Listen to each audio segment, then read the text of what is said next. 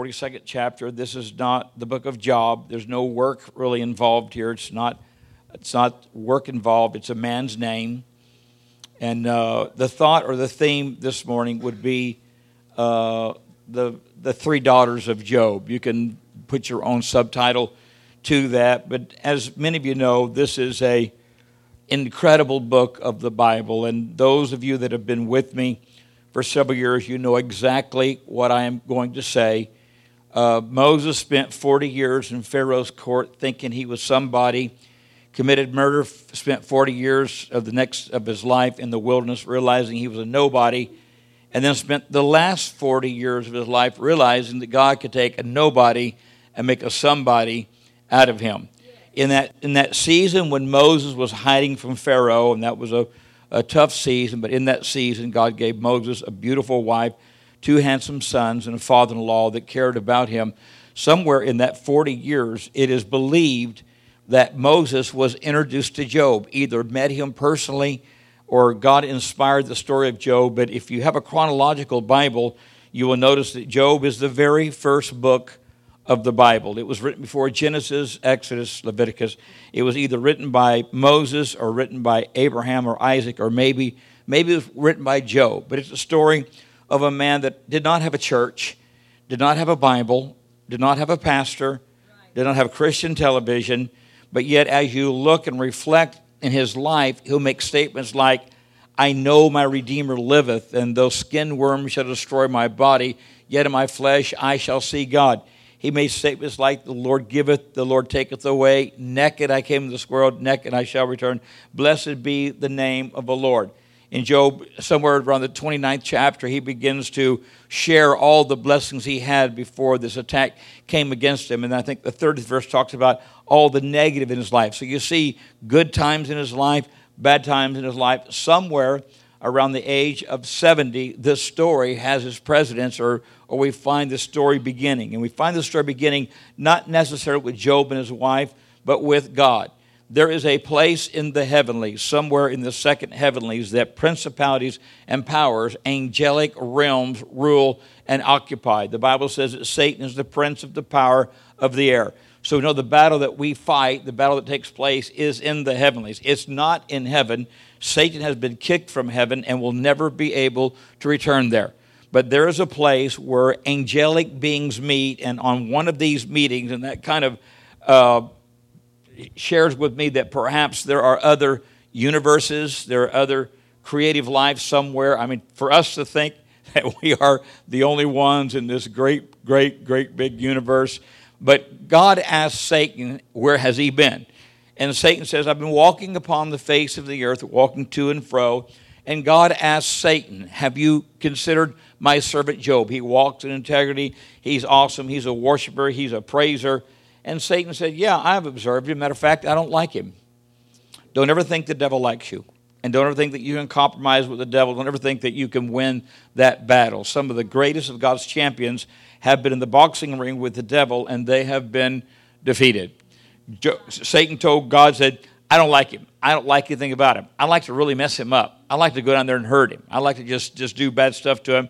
But you have a hedge built all the way around you. And know that the shepherd, the great shepherd, has a hedge built around your life. The shepherd of your soul has a hedge built around your life. But you'll find even though there are hedges, and even though there's faithfulness, and even though there's things that we do in the kingdom, bad things happen to good people. It was the Old Testament point of view that if something bad happened to you, then you had failed, you had disobeyed, something was wrong in your life. But that's not what God's Word says. God's Word says, many are the afflictions of the righteous, but the Lord shall deliver them from them all. What? All of the afflictions of the righteous. The Word declares, greater is he that is in me than he that is in the world. So there are seasons in your life where you're going to see good times, seasons in your life you're going to see bad times. I think somewhere in 1968, Led Zeppelin said it so well. Good times, bad times, you know I've had my share. How many can relate? How many can relate that maybe we had more bad times than good times? We kind of like to have some good times. Anybody in the building there? And so as Satan begins to accuse Job before God, he said, you got a hedge around him. I can't touch him. But I promise you, if you remove that hedge, I promise you, he will curse you, and he will sin, and there'll be iniquity found in his heart. And so God said, you know what? Go ahead and do what you want, but don't touch his life and don't touch his wife. Don't touch his life and don't touch his wife. And so as this test is taking place, again, you've got to realize Job has no idea there's a Satan. He has no idea there's a fall. He has no idea there is sin, iniquity in the world. He has no idea that he is under attack because he's doing the right thing. How many on a job or in a marriage or in a relationship you felt like you were attacked because you were doing the right thing? If you don't think that attack's going to take place, you need to go to the country of Iraq, where over 20,000 have already been assassinated for their testimony. 20,000 more are dying of starvation and dying of water. And God didn't call America to be the great cop of the world, but God did call America to feed the hungry, clothe the naked, and take care of the widow and orphan. Should we be doing more? Absolutely. Why aren't we? I personally believe that our government has an agenda that has nothing to do with our agenda. I think our government desires to bankrupt our country so they can become a part of the one world money system, which the Bible prophesies 10 nations shall join together. I think our government wants to be a part of the European market. I think our government wants to tell us what to do, when to do it, how to do it, and where to do it, a lot like communism. Do I have a friend in the house? It is what it is. The Bible, can we pray for our leaders? Absolutely. Probably shouldn't pray that God would kill them. Probably would pray that God would visit them and rock their world. Is that okay? And that God would build a hedge around our borders. I mean, we really are in trouble. This is not all about that, but this is about the fact that bad times come upon good people. Bad things happen to people. While Job is in his house, we're told that a servant runs to him and tells him that all of his oxen have been lost, and he alone was spared. Say that with me. He alone was spared. Now say, that's one. And then while Job is in his house trying to contemplate the fact that he's lost all of his oxen, another servant runs in and says there was lightning, and the lightning hit all the sheep, and all the sheep died, and all the workers died, and I alone was spared. Look at somebody and say, that's attack number two. But life spared number two. Life spared number two. And then as they're visiting, as they're talking, as they're trying to contemplate what's going on, what's taking place, another servant comes and says, hey, you're not going to believe this, but there was a band of militants came, and they carried off all your camels, they killed all your servants, and I alone am left. Look at someone and say, I alone are left. I said, probably is left. I alone is left. I alone am left. Okay, we'll let you preach this sermon. I alone am left. Now, what's the next point? Do you know what the next point? Oh, I'm sorry, you don't know what the next point is. Okay, and so while he's trying to take all this in, he's lost all of his oxen. He's lost all of his sheep. He's lost all of his camels. I'll tell you why those are important. He has 10 kids. He has 7 sons and 3 daughters. And every month of their birthday, the sons and daughters would all gather for a birthday party. Job was concerned that maybe they would drink a little bit too much wine, that maybe they would do something out of order. So every time they had a party, Job had an offering that he sacrificed to the Lord, and he stood in the gap for his sons and his daughters, that God would spare them and no judgment would come upon them because of their iniquity. Got to remember, they didn't have Sunday school. They didn't have Benny Hinn. There was absolutely no church, no Bibles, no books, no pastor, no counseling whatsoever. And so Job was believing for God to intervene. While they're all having a party, the Bible says a great wind, a servant came running to Job and says, a great wind has carried off all your children, and they're all dead, and I'm the only one that lived. Say with me, I'm the only one that lived. So now, notice if you will, Job has 4 that did not die, 4 that were not destroyed. A few days later, a few months later, we're not sure, there was another meeting in the sky. God sat down with some of his angels. Satan shows up, and God kind of rubs it in Satan's nose and says, hey, have you considered my servant Job, that he walks in integrity, he's faithful, he's a praiser, he's a worshiper. And even though I've let you touch him and try to hurt him, he still praises me. And Satan said, yes, but flesh for flesh, I'm telling you, let me touch him physically. Let me get inside his head. Let me bring a sickness upon him that will touch him in such a way, I promise you, he will curse you, and I promise you, you'll find iniquity in his heart. So God said, okay, you can touch him, but don't kill him. Touch him, don't kill him.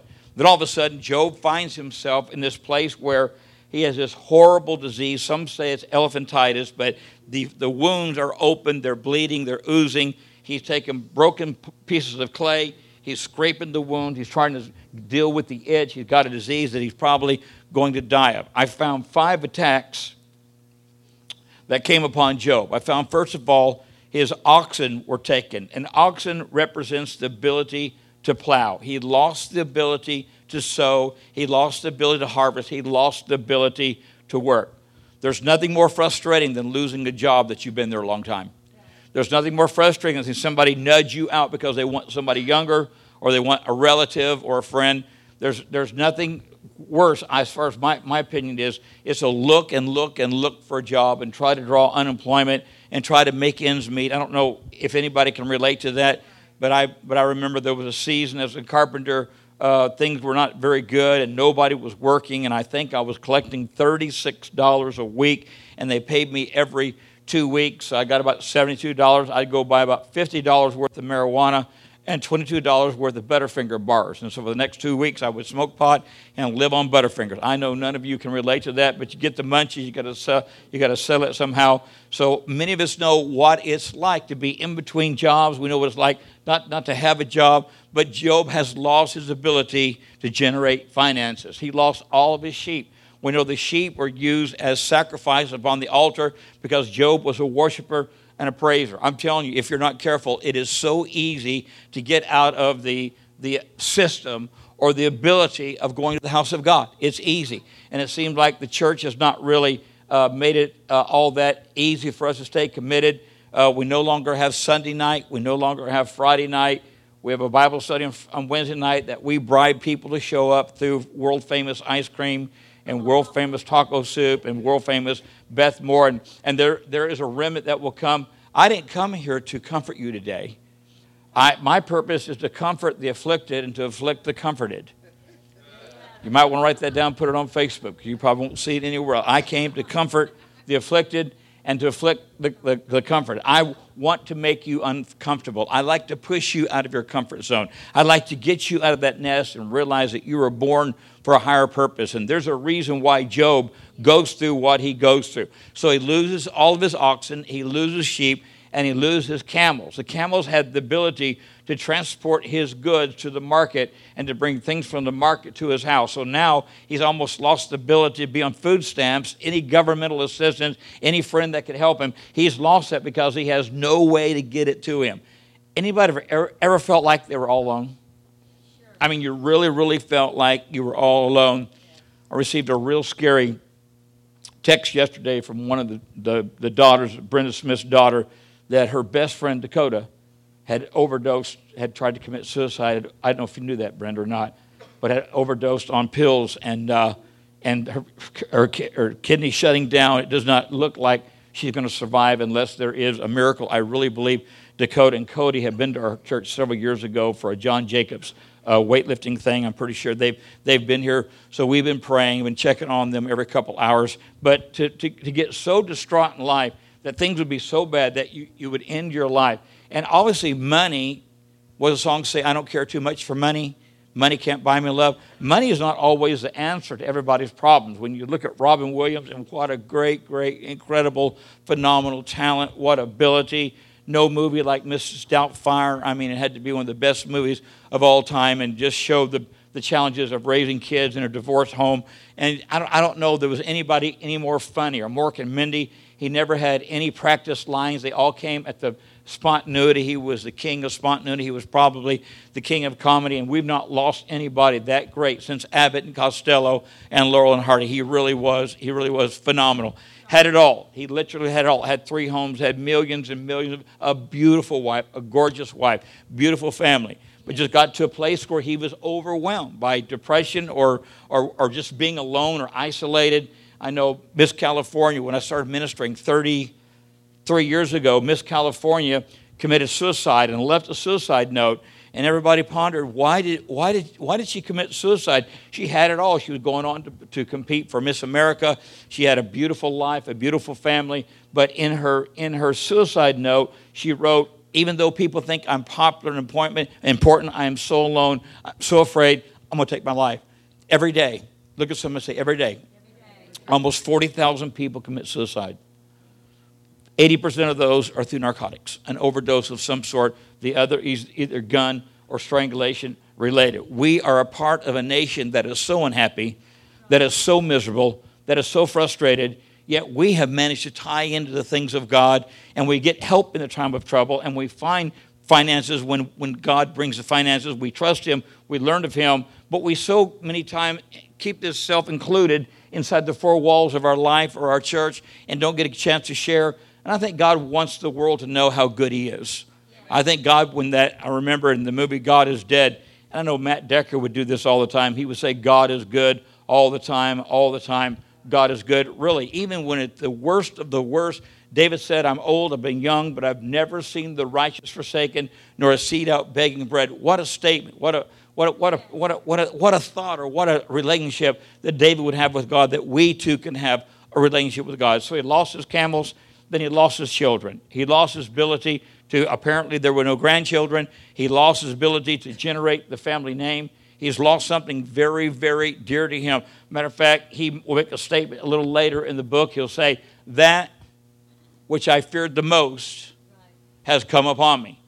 And when you look at the life of Job, it mentions that every month he was concerned about his kids. Every month he did sacrifice of animals and worship God to make sure that God didn't strike them down or find them out of order. I think Job's greatest fear is that something would happen to his children. I remember several years ago, we were interviewed by Charisma. They came to our house and they put our picture on the cover, and they did about an 8 or 10 page, 20 some odd pictures of Pastor Rhonda and I don't know if you knew that or not. It's just something that it happened. It wasn't really that big of a deal. We didn't get a chunk of money for it, or didn't make us famous or popular. Matter of fact, it probably made us more susceptible for attacks of the enemy. But I remember that the interviewer asked me, what is the greatest fear that you have in your life? And I should have let Pastor Rhonda go first, because I liked her answer a lot better than mine. What is the greatest fear in your life? I think Courtney was just young. And so I said, my greatest fear is that something would happen to my children on my watch, that something bad would happen, there'd be an accident, there'd be whatever. And so when the interviewer asked Pastor Rhonda what her greatest fear was, it was that my greatest fear is that I do not be what God wants me to be and minister how God wants me to minister and share the word of God and love people and walk in. I wish I'd have said that. But that was not my greatest fear. My greatest fear was I was afraid something would happen to my child. And there's a nesting instinct there. We care about our children. We will do whatever it takes to make it right in their life and to bless them. So the things that he loved the most, he's lost 4 of them, and now he finds himself with a sickness and disease that could possibly kill him. Those are the 5 things that he came against. I don't know if you could count the 6th thing, which was some friends, so-called friends, that came to where he was, and they saw his pain, and they saw his weeping, and they saw his battle so intense that, Jerry, for 7 days and 7 nights, they did not speak a word to him. They let him sit. They let him know that they were there. They were at a distance. Hopefully they were praying for him. Hopefully they were interceding for him. And then Job opens up, I think, in Job 3 and says something about being cursed. He didn't like the fact that he was born, because man that is born of a woman is few days and full of trouble. And then these friends begin to interject, and they begin to, one felt like, Job, you have sin in your life. That's why God is doing this, and that's not why bad things happen to good people. One thought, Job, you've got pride in your life, and that's why you're going through this. And one said, Job, this is just the way God rolls. He's good to people. He's bad to people. It's just the way it rolls. Well, really, it wasn't any of these reasons that Job was going through attack. The reason he was going through attack is because God had bragged on him, and God had mentioned to Satan how incredible, how wonderful he was. And because of his stability and because of his walk and relationship with the Lord, Satan came against him. Does that help anybody in the building?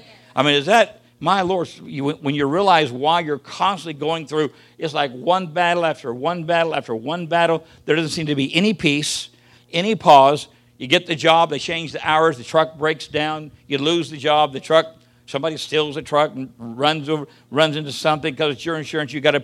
Anybody relate to any of that? Any of that? It just seemed like that. There's a list. A lot of people have a bucket list of things they wish didn't happen to them and things they weren't involved. Anybody got that kind of bucket list? But as you look at the end of the story, and as we look at the end of the story, we're going to learn that Job is restored twice of everything he lost. First of all, he restored twice in his age.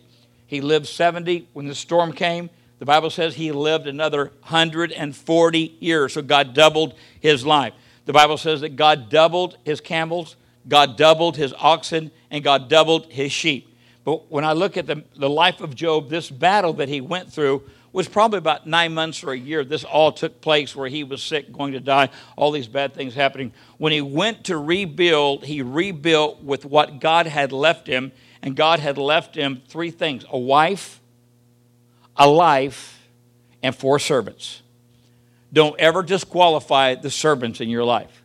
Don't ever disqualify the people in your life that God has put there in your life that's going to see you through thick and thin. They're going to see you through every storm, every battle. They're not going to abandon you. They're not going to flee. And there's something in the New Testament. You don't have to go there and look at it, but I want to show you something in the New Testament. We know that with the exception of one, every single disciple lost their life, including Judas. Some were beheaded, some were set on fire, some were stabbed with spears, some were tortured, some were crucified. Every single disciple, with the exception of John, died 30, 35, 40 years of age. They were murdered for their testimony. But John, we know, was boiled in oil, didn't kill him, freaked everybody out. They let him live on an island, and he died of old age. Do you know why John died of old age? Why I believe John died of old age? In the generation of the prodigal son, in the generation of Jesus, it was the responsibility of the oldest son to take care of mom. That was a lifestyle where the women always outlived the men, and the men would die. And so when the dad died, a double portion was given to the oldest son to take care of mom. Jesus could not go to heaven and do what he needed to do and leave mom unattended to. So when Jesus began to walk through the beating and to drag the cross and nail the cross, John was right there at the side of his mother and Mary, never left the side of Mary. And right before Jesus died, he looks at John and he says, "Son, behold your mother." He looks at Mary and says, Mary, behold your son. And he transfers his responsibility of taking care of mom to John, and then he dies. And how cool it is that John outlives everybody else. Why? Because he had to take care of the mother of Jesus. How cool is that? Mark the Johns in your life. Mark the people in your life that walk you through thick and thin. Mark those that aren't just there when you're on top of the world and doing national television. Mark the ones that when you're in the bottom contemplating suicide and ready to leave and walk off and just, hello. Anybody ever been there before where there have been good times, bad times? You know I've had my share. Mark the people in your life. And this sanctuary is full of Johns that have stood behind Hank and Ron and supported us through thick and thin. Our best days are ahead. We really believe that. Some doors have opened just the past couple of days, some phenomenal opportunities to minister, and we're excited about that. You know what? Size never matters. Have I not proved that to you in 3 years? Size don't matter. We've run 500, we've run 300, we're at 70 or 80, but I try to preach like I'm preaching to 1,000. So size never matters. But the Lord has opened the door for me to go to 3 churches that run over 3,000. We're excited about that. Thank the Lord for that. But it's not about that or tape sales, because I don't think tapes sell anymore. I think everything's online. It's free. But it's about getting the message out to as many people as possible. And I'll go to smaller churches, but I've watched God stay with me through the entire journey. I dealt with the spirit of suicide, sitting back to where he came from, hell. Hello. I surrounded myself with mentors and people that love me, and I surrounded myself with a church body that I was not afraid to let you know, hey, I'm hurting, I'm wounded, I haven't drawn a check, financially we're in trouble. There was a season when pride, I wouldn't let any of that out, but when we walked together, we cast our care upon one another as he careth. Does that help anybody? We are here to encourage one another. And again, I'm here this morning to make you uncomfortable, not to comfort you unless you're hurting. In this walk that Job is walking at the end of this journey, Job is going to realize in Job 41 that there is a Satan. God begins to talk about Leviathan. Some Bible scholars believe that this was a hippopotamus. But when you look at the hippopotamus is bulky, lethargic. not very aggressive. Other Bible scholars believe that Leviathan was the crocodile. It very easily could have been the crocodile, because you've got to believe if this book was written by Moses, then while Moses is hearing the story of Job, guess what's happening in Egypt? All the firstborn Hebrew children, male children, are thrown into the river, and the crocodiles are eating them. So this very well could just be what God is revealing to Job at this time, that there is a force, a demonic force. He's the God over the children of pride. You don't make him a pet. You don't talk to him. You don't baby him. You expel him and get him as far away from you as possible. There have been many that have been tried to put a leash on Satan. There have many tried to pet Satan. There have many tried to say, well, I can do this and get away with this, and I can do this and get away with that. And I was setting a couple days ago, and I rarely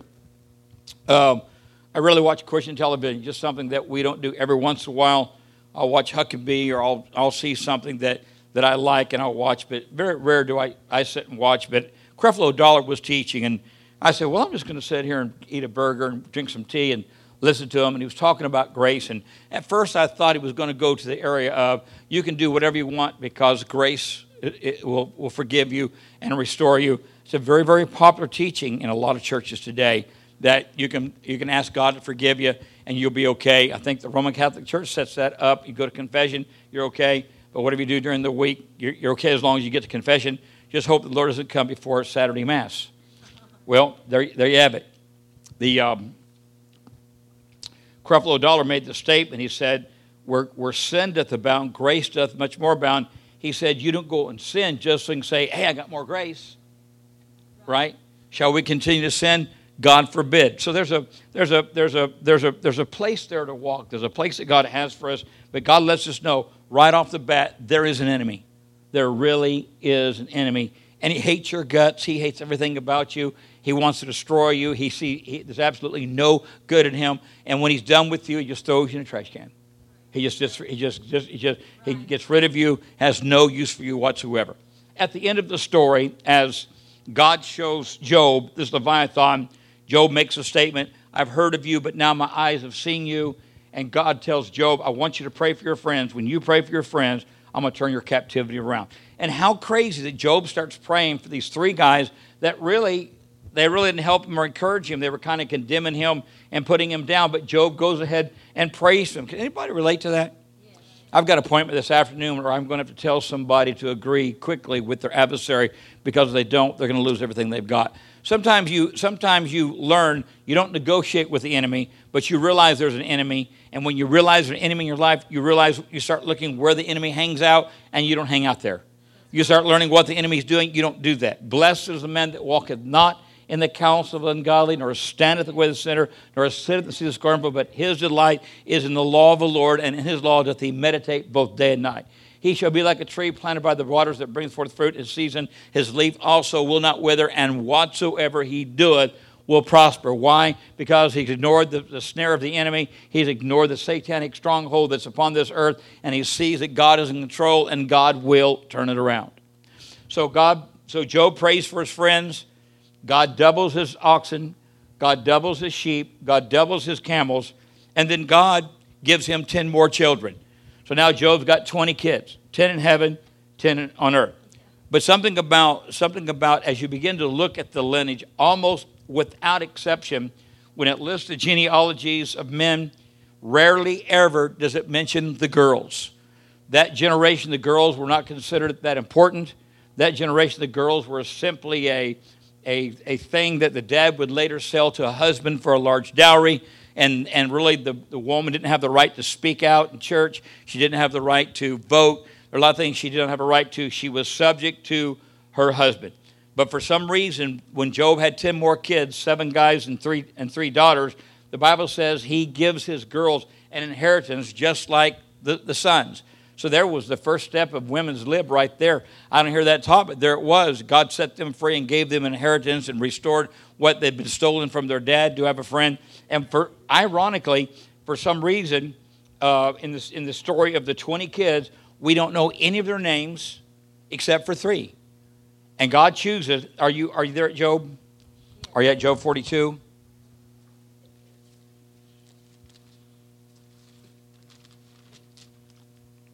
Let's see what happens here. Notice, if you will,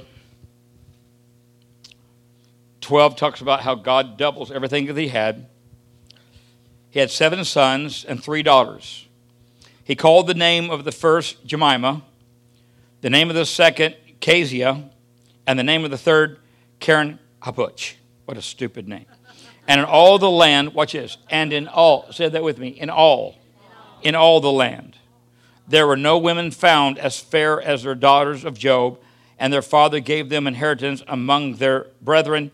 And after this, Job lived 140 years and saw his sons' sons, even 4 generations. So Job died, being old and full of days, lived to be 210 years of age. I'm going to take 10 minutes, and I'm going to share with you, because I've been hitting on this topic for almost 6 weeks, but I'm going to share with you what the names of the girls meant and the importance of the name.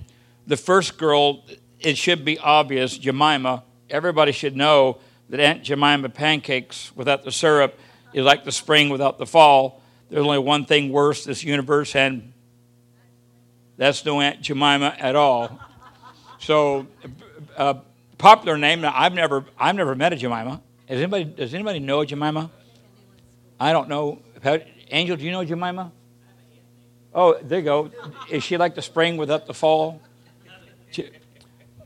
The word, and you know how important it is that in the Old Testament, every child was named reflecting something. And when God's glory had departed from the temple, the mom had a son and named him Ichabod, which means God's glory has departed. I've never met an Ichabod either. That I know of, and that's that TV series with that guy that came back from the 4 Horsemen. Was he Ichabod? Was that his name? Okay, so there I know one. I know, there you have it. I know, because I know him. Now you know him. So we all know one Ichabod. But the reason that there were meanings given to the names of the children, that identify what that dad and what that mom was going through. The first name, Jemima, means, you ready for this? It means dove. It means dove. It means precious or beautiful dove. Ironically, when you think of the dove, you think of certainly Noah's Ark. You think of the dove being released, did not come back. We don't see the dove again until the book of Job, and he names one of his daughters the dove. And then we see when Jesus was baptized by his cousin John, we see the dove in the form. We see something in the form of a dove, but what was it? It was the Holy Spirit. And so here's what Job is saying. Regardless of the fact he didn't have a Pentecostal experience, never been to Perry Stone, never been to Rod Parsley, never been to John Hagee, had never, that I know of, prayed or spoken tongues, he knew what the Holy Spirit was all about.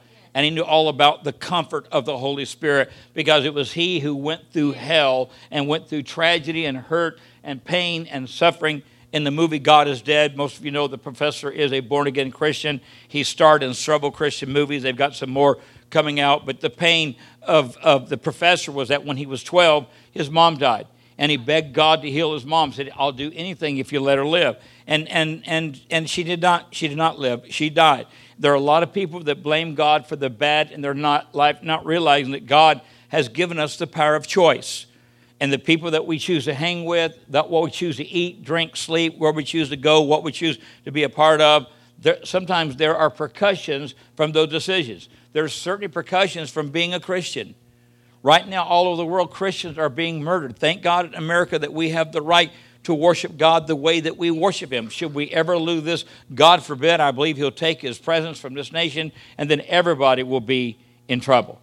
But Job said his first girl, he named her Dove, because of the Holy Spirit bringing comfort, bring his presence and his protection into my life. Every one of you this morning are sealed with the seal, and you've got the presence of the Holy Spirit circling you and compassed around about you, protecting you, goes to the throne of God, talks to Jesus, talks to the Father as many times a day as he wants on your behalf. Does that excite anybody in the house? The other name, go ahead and give the Lord a hand clap of praise, that we have that protection. The second name is Kezia, and if you don't have to go there, but in Exodus 30, and I did the math today, technically there are 5 ingredients mixed together that create let me say a potpourri. I know there are times when I will go out and I'll get the coals almost white hot, and then I'll take a bag of either mesquite or hickory or cherry wood, and I soak it in water and get good and wet, get it good and soaked. And when that fire is just as hot as it's going to get, I take that wet wood and I put it on those coals. And when I do that, all of a sudden, that the ambiance is filled with mesquite, or my favorite is probably mesquite, but hickory's good too. Here, all of a sudden, coming from that fire is not the fire from the coals, but it's the fact that that wet potpourri begins to heat up, begins to set on fire, and it begins to create an ambience of its own. And God told them in the book of Exodus, 30th chapter, told them what to take. Take these 4 ingredients, mix it with oil, which is 5. Take these 5 ingredients and put it upon an altar right when you go into the Holy of Holies, so that your garments are filled with this fragrance. And God said, don't use this fragrance for anything. If you use it for your own personal good, I'll strike you down dead. That's how important God sees worship.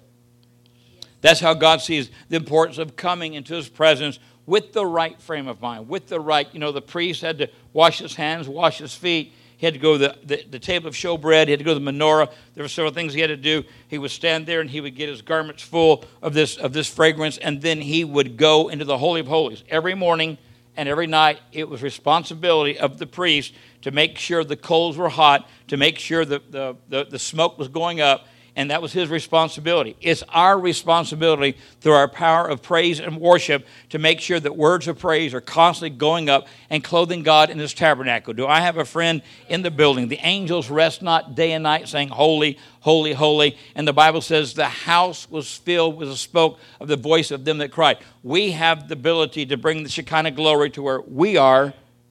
Right. Hello? I said, we have the ability to bring the Shekinah glory to where we are. Go with me as quickly as you can to Job 36. I really wasn't, but Keith, you inspired me. I really wasn't going to share this revelation, but those of you that have been with me, there's actually 4 friends. The Bible speaks of 3 in the 2nd chapter. But some around the 29th chapter, there's a new kid on the block. Look at somebody and say, a new kid on the block. And here's what this new kid on the block says. I have been taught to respect my elders. And I've been taught not to interfere or cut in or butt in. I've been taught just to sit in silence and learn. But I'll be honest with you. What I've been hearing the past 28 chapters is full of baloney. And there is no integrity, there's no maturity, there's no revelation to this. This is just a bunch of accusation and a bunch of denial and condemnation, and that's not how God rolls. So this young kid, this young friend, however old, if Job was 70, maybe he was 30, maybe he was 40, but he was younger than the 3, he begins to talk about the goodness of God, the greatness of God, all that God does. And in Job 36 and 26, we're going to find a revelation. Behold, God is great. God is great all the time. God is good all the time. Yeah. Behold, God is great, and we knoweth him not, and neither can the number of his years be searched out. For make small the drops of water that pour down rain accordingly to the vapor thereof, which the clouds do drop and distill upon man abundantly. Also, can any understand the spreading of the clouds or the noise of his tabernacle? Okay, look at Patrick just for a minute. This young man takes a science truth and he teaches us that the rain allows water to fall, and when that water falls, things begin to grow. And there's a purpose and a need for rain. I always know when it's going to rain because the day before I've watered my garden. Jerry, can you relate? I water the garden, it starts raining. There you have it. But when you look at rain upon the face of the earth, you know that pineapples in Hawaii, they don't measure rain by the inches, they measure rain by the feet. And if that pineapple is not completely drenched and flooded, it will not produce. Salmon will not come back into the rivers from the Atlantic and the Pacific Ocean. They won't come back into the rivers unless a certain amount of rain has fallen. The crabs of not Chrisville, Maryland. Where were we? Chrisville, Maryland, where the crab came to the Chesapeake Bay. Millions and millions and millions. I mean, they had crab sandwiches. They had crab cakes. They had crab pancakes. They had gumbo shrimp. They had fried shrimp. They had, and that's about it. Little Forrest Gump there for you. But if it doesn't rain a certain amount of rain, the crab won't come to the bay. The fish won't come to the river. The pineapples won't grow. So we understand that rain is very important. Would everybody agree? Okay, this young man compares rain with the noise of God's tabernacle. Now, through the entire Word of God, the Bible tells us that we are, you ready? We are the tabernacle. We are the container. We're the glass that holds the presence of the Holy Spirit. We're either wood, clay, silver, or gold. We learned that 2 weeks ago. As we pursue redemption and purity, we mature in the kingdom, and our countenance, our DNA changes, and we become a cup that God can use in his hand. The cup of gold that's where we're headed. Pure gold, Job said. He's testing me. He's trying me. He's had to heat the fire. When he's done, I'll come forth as pure gold. So here's what's happening. The Bible's asking, this guy's asking a question. Can we understand the spreading of clouds? Everybody say yes. Yes. Can we understand the noise of God's tabernacle? Can we understand what should be coming through our vocal cord? What should be coming through our lungs? Okay, notice, if you will, how rain works.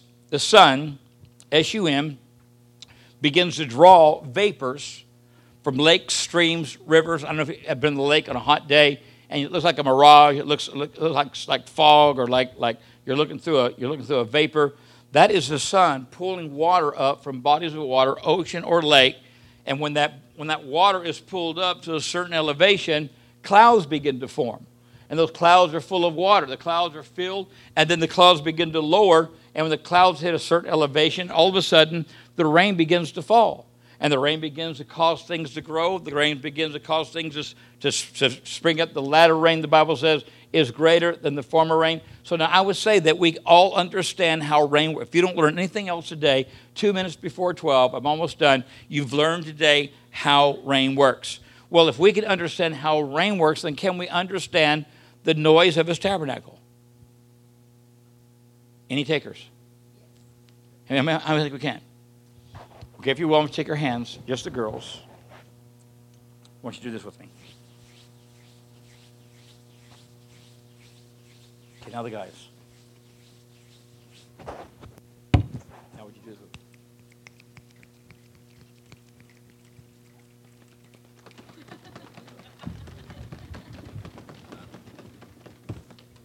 I hear the sound of the abundance of rain. How do we build a cloud? When I drop my hand, I want this section to say glory. I want this section to say hallelujah. I want this section to say the blood. Are you ready? At the count of 3. You want to practice? 1, 2, 3. Glory. 1, 2, 3. Hallelujah. 1, 2, 3. A little weak over there, bloods. Count of 3. Come on. Get it way. I want them to hear this in the nursery. What's going on? 1, 2, 3. We'll try it one more time together now. 1, 2, 3. Not bad. Considering Sunday morning, we're all hungry. But that declaration of praise just now, where'd it go? Carpet? Padded chair? Ceiling tile? No, it went up as vapors towards the sun of righteousness, with healing in his wings. You want a miracle? Build a cloud. You want a miracle? A breakthrough? Build a cloud. You need a blessing? Build a cloud. You need a wife? Build a cloud. You need a husband? Build a cloud. You need finances? Build a cloud. He can work through those who praise him, for our God inhabits praise. He takes up residence in praise. That's the sound of this tabernacle.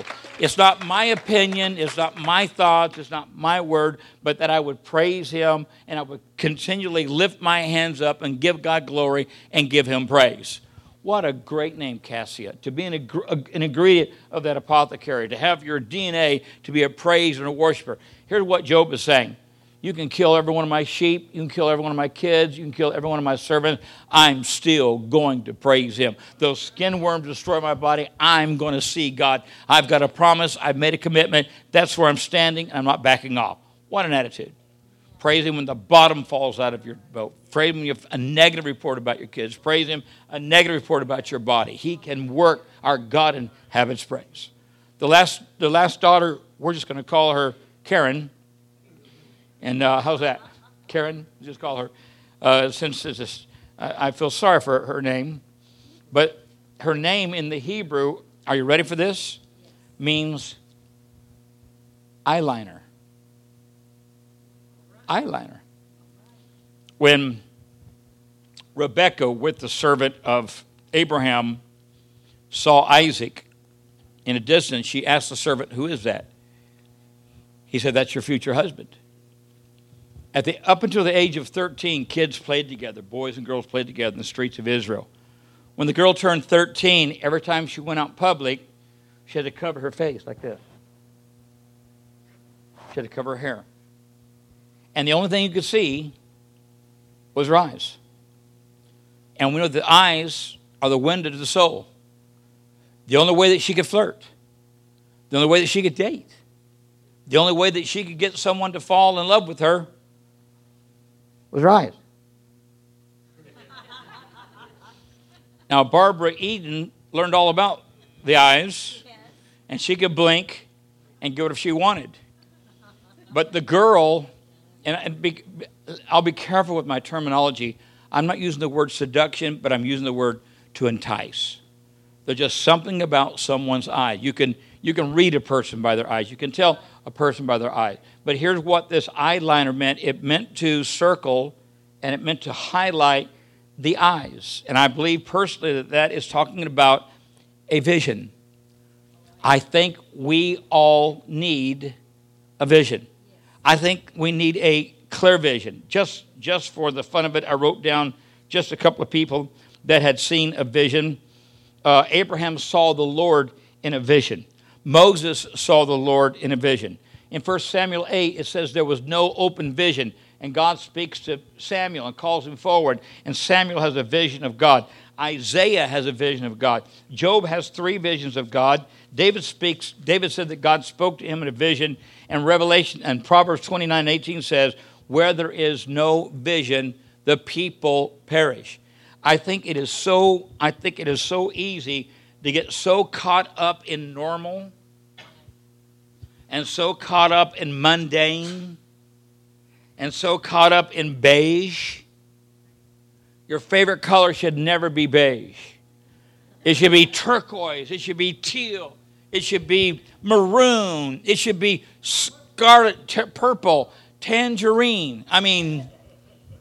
But I think what happens is we settle into a groove. Speed limit in Georgia is 70 miles an hour. My friend has a 535 Beamer, it's 2014. The speedometer says 180. I don't know about that, but I know it does 140. I was coming back and he was with me, and it was okay. My dad had heart surgery in Apopka, Florida. So we rush by myself. I'm in my little Volvo Turbo. Stay a couple days with Dad, pray with him. Everything goes well. Headed home. Downtown Atlanta, the downtown part. 6 or 8 crotch rockets passed me like I was standing still. My attitude was 12 o'clock at night. There's no traffic. Let's see how fast they're going. I got on it. A little Mercedes-Benz was right there with me. He saw me get on it. He got on it. We pulled up 130 miles an hour and looked over at this guy on this rocket, and he was just freaking out that we had caught him. You could see the look on his face, and all of a sudden I realized, my God, I'm doing 130 miles an hour. I shut it down. I put that nose on, I shut it down, and I come over the draw there into Marietta, and there was a major sting. There were about 8 crotch rockets pulled over to the right. There were state troopers, there were motorcycles, but because I had slowed down at the right time. Well, why did you say all that? I think that inside of every one of us, there's got to be a desire to wrestle a gator. There's got to be a desire to jump out of a plane. There's got to be a desire. It is my goal this year, October 28th or 29th, to teach Christine how to surf. I think what happens, I think we get settled into a groove, 40 hours a week, raising our family, raising our kids, mowing the lawn, cleaning out the garage, and everything is so normal, so mundane, that we lose the open vision, that we lose the vision. Paul had a vision. Peter had a vision. John got caught up and saw the 4 horses of the apocalypse in a vision. I think if you don't have a vision, I think that you can pursue a vision. I think you can get a vision. The Bible says we have not because we ask not. And, as I get ready to turn 60, in the Davis side of our family, the wives always live longer, but the dudes live to be 83, 85, so I'm probably good for another 23, 25 years. And so I asked myself, what do I want to do in the next 23 years that I haven't already done in the past 23 years? And if you're not careful, you become satisfied with what you've done, and there's nothing motivating you to do something greater or something different or something that can bless the kingdom and help the kingdom. You need to dream big. You need to dream big, aim small, dream big, and see what God brings into your life. What kind of vision, what kind of word, what kind of ministry. You have got the presence of the dove in your life. You're a worshiper, you're a praiser, you've got a vision, you've got an open vision, you're seeing clearly what God is saying, what God is doing. It's now time for you that are comfortable to get uncomfortable and have a goal and a purpose. Say, how many people can I touch with the gospel of Jesus Christ before the rapture? We're going to talk real strong about the rapture in a week or two. Real strong. I believe we're close. I believe when you see what's going on in Syria, what's going on in Iraq, and you see the liturgical attitude of our nation, I believe that we are in the last of the last. And I believe that if you were born before 1972, I believe you'll probably be raptured out. You won't die of old age. Where's our 70? You were born after 1972. After 1972. Why do I say that? 3 times God has touched the world. He touched the world with Moses, He touched the world with Jesus, and He touched the world with the return of Christ. Okay? When Moses was born, all the baby boys were being thrown into the river, killed. When Jesus was born, all the baby boys were stabbed with the spear, killed. In 1972, Roe versus Wade, all of a sudden, many male babies were being aborted and being killed. I believe there's something significant about 1972 to now. I believe that if you were born 1972 or this way, and I'm not saying that I'm going to die of old age. I want to go on the rapture too, and I want to be at Wendy's when He comes. Because, man, there at Wendy's, I've seen some scary-looking people. And I just want to, when I feel that sky begin to burst open, I just want to grab a hold of the center in each hand, get about 500 foot, and say, okay, do you repent or do I let go? I want to try to take, who's with me? I'm going to try to take somebody with me. I want to make sure not just that me and my house, but we're able to take as many with us. But I believe time is short. I believe that we are winding. I believe we're getting close to midnight, and I believe He's getting ready to say, come up hither, and bless God, I ain't hanging around. When He calls my name, you can call me gone. Hello, you can call me out of here. You love the Lord? Thank You for this season together. Thank You for the daughters of Job. Thank You for what their means relate to us. Thank You that we can worship You. We can have the presence of the Holy Spirit. We can have a vision. You always use broken people to promote Your kingdom. You always use people that aren't all that great in ability-wise. There have been some, but mainly it's those that become available. Let You know today that we make ourselves available to You. We love You. We worship You. There's nothing we wouldn't do for You. We pray today for Dakota and her life, struggling for breath.